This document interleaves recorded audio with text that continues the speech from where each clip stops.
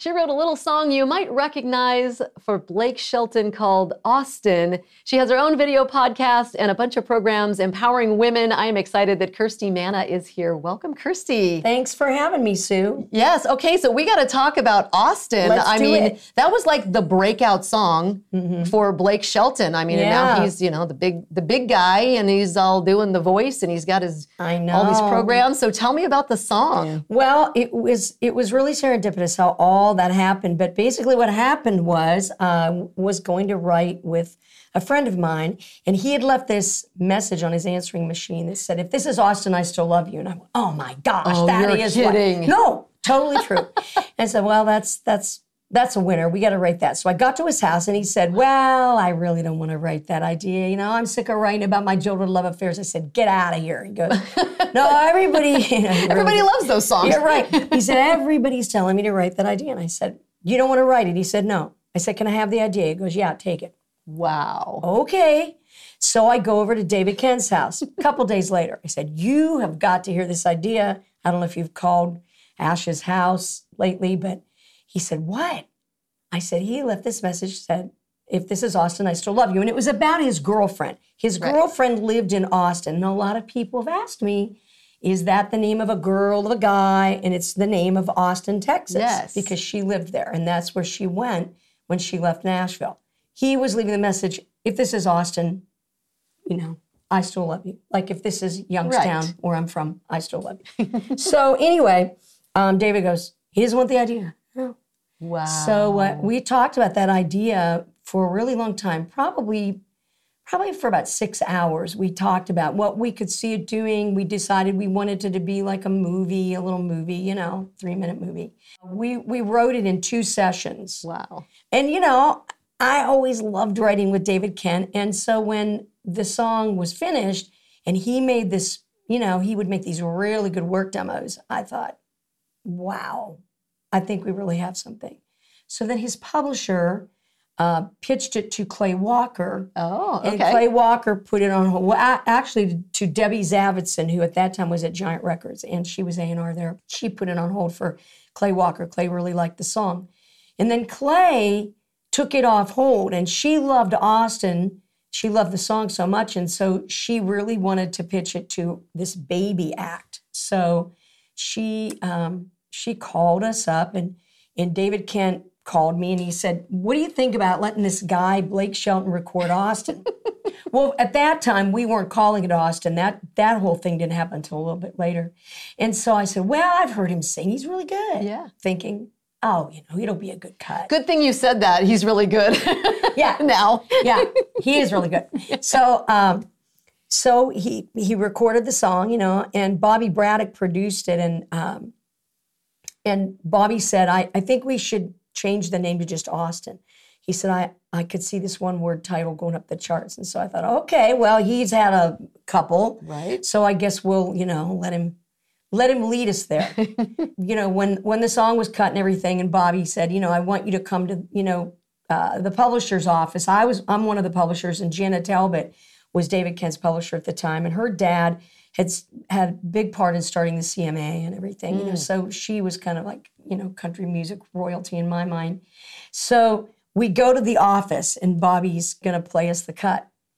And it hit that second verse, and I thought, and I'm biting my lip because I thought I am going to bawl right here. It was I was so moved by it, Right. So, and then it was just, after that, it was just so, it was unbelievable. I mean, how could we even imagine that it would go up the charts like that? Exactly. It did all these great things. And it was the first major cut for me. I never had a major cut like that. So, I would always pull the car over and listen, right. Is this really happening? That's my song. Yeah.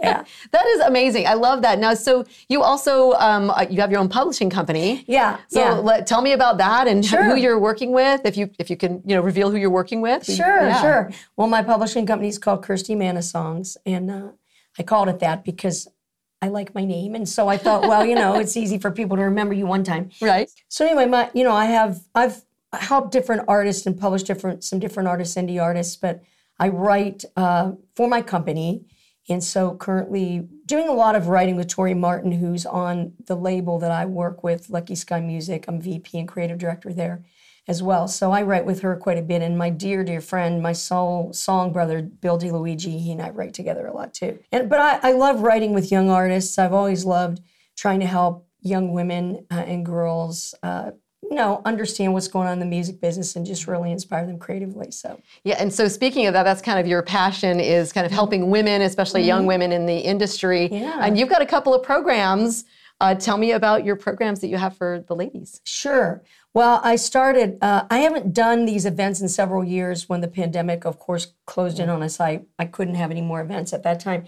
But I was holding events called Songwriter Girl Camp. And so I was inspired to do that because I had at one time been doing workshops and teaching at a big talent event that used to occur in South Carolina. So I would go to these events and I'd get in the room, get ready to talk, and the girls would all be, really excited. And as soon as guys would get in the room, they would change. And I thought, okay, I want to get the girls along. Right. Yeah. So I decided to start doing Songwriter Girl Camp. And the camps were about writing, but for me, really, they were about helping build people's confidence and everything. And I had some really amazing moments through the years at those camps, meeting different girls and really moving times for me and for everybody who attended. And so the camps would just be all about writing, co-writing, learning about publishing, and I would have speakers come in and talk about different aspects of the business. Nice. And then I decided, and I've always done public speaking, and I'm really into that. And so when the pandemic started, again, I was about to really get into promoting my speaking, and the pandemic, of course, shut that all down. Yeah. So I thought, well, podcast, that's like a stage, There you go. So I thought, well, I'll start a podcast. So I started a podcast called Kirsti Cast, and it's kind of a broader umbrella, so to speak, of Songwriter Girl.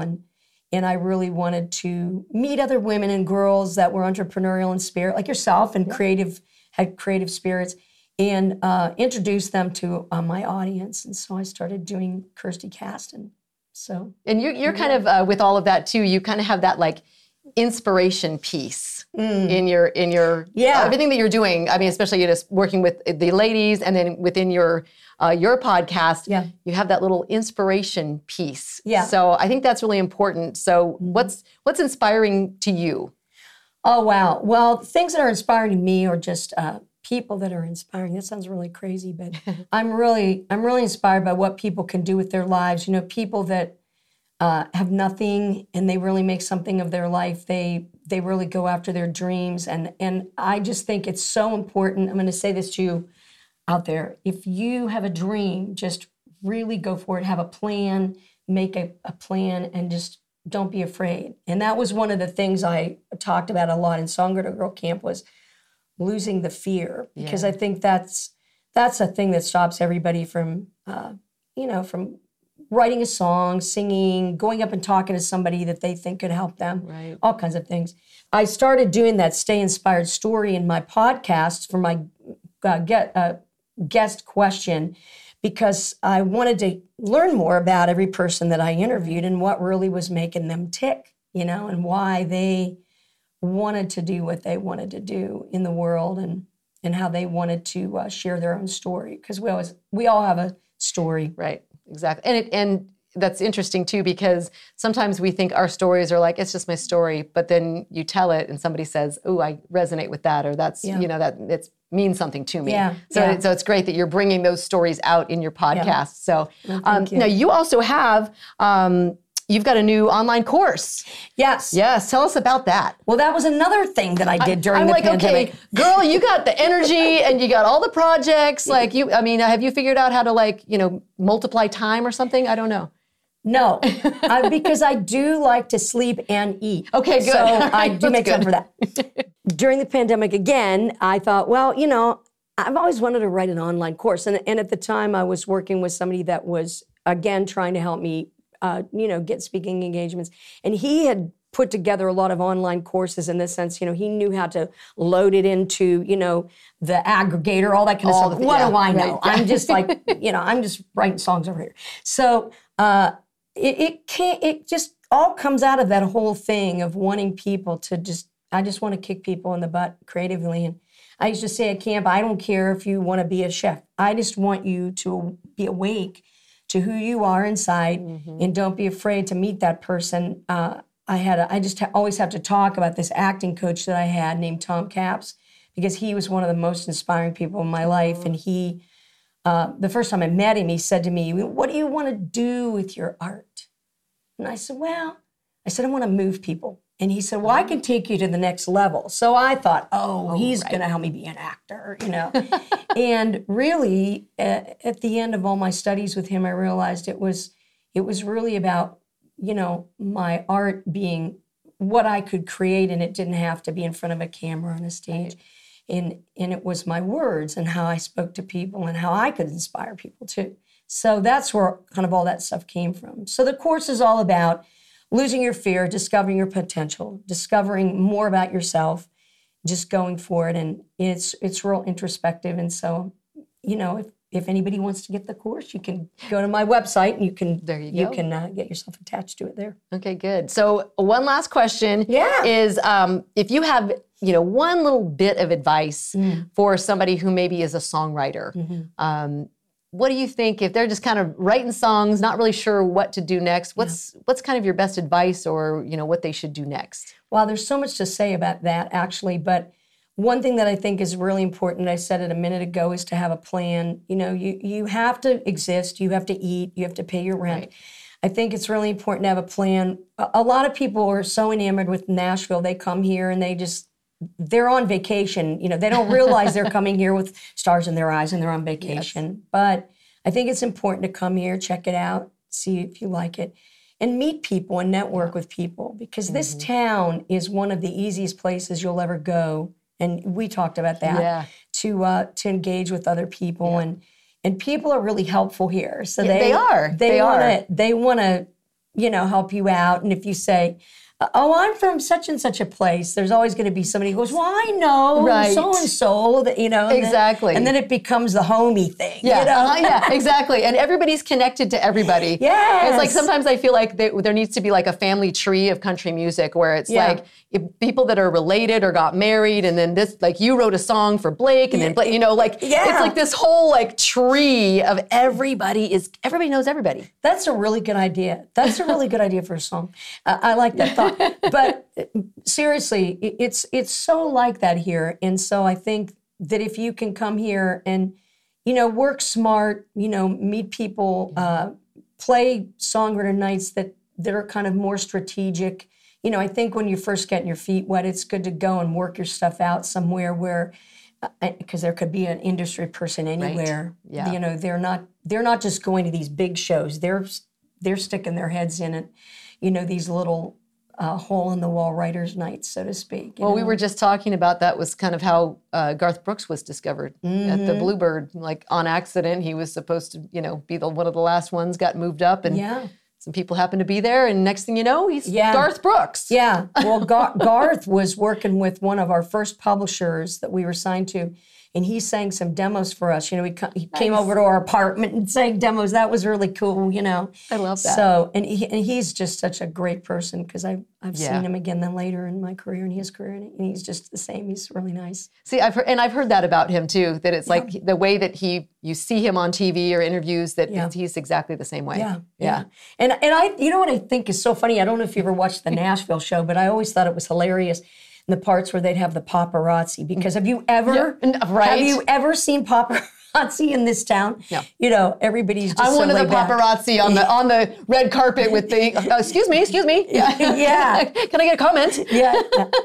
You don't really see that very much. No. Yeah. Nashville's just it's just a little so bit laid different. back. Yeah, it's different. I know. I see people, a lot of celebrities, if you will, the country celebrities on socials that are posting something of them, like, at the Kroger shopping or doing whatever. And I'm like, they're everywhere here. Yeah. I keep waiting to run into Miranda Lambert at Walmart or something. Right. Well, somebody told me that Miranda Lambert had New Year's Eve dinner a couple years ago at the Old Hickory Country Club. So that's right here. Right. It's right around the corner. Right? Between my house and your house. Old Hickory. That's right.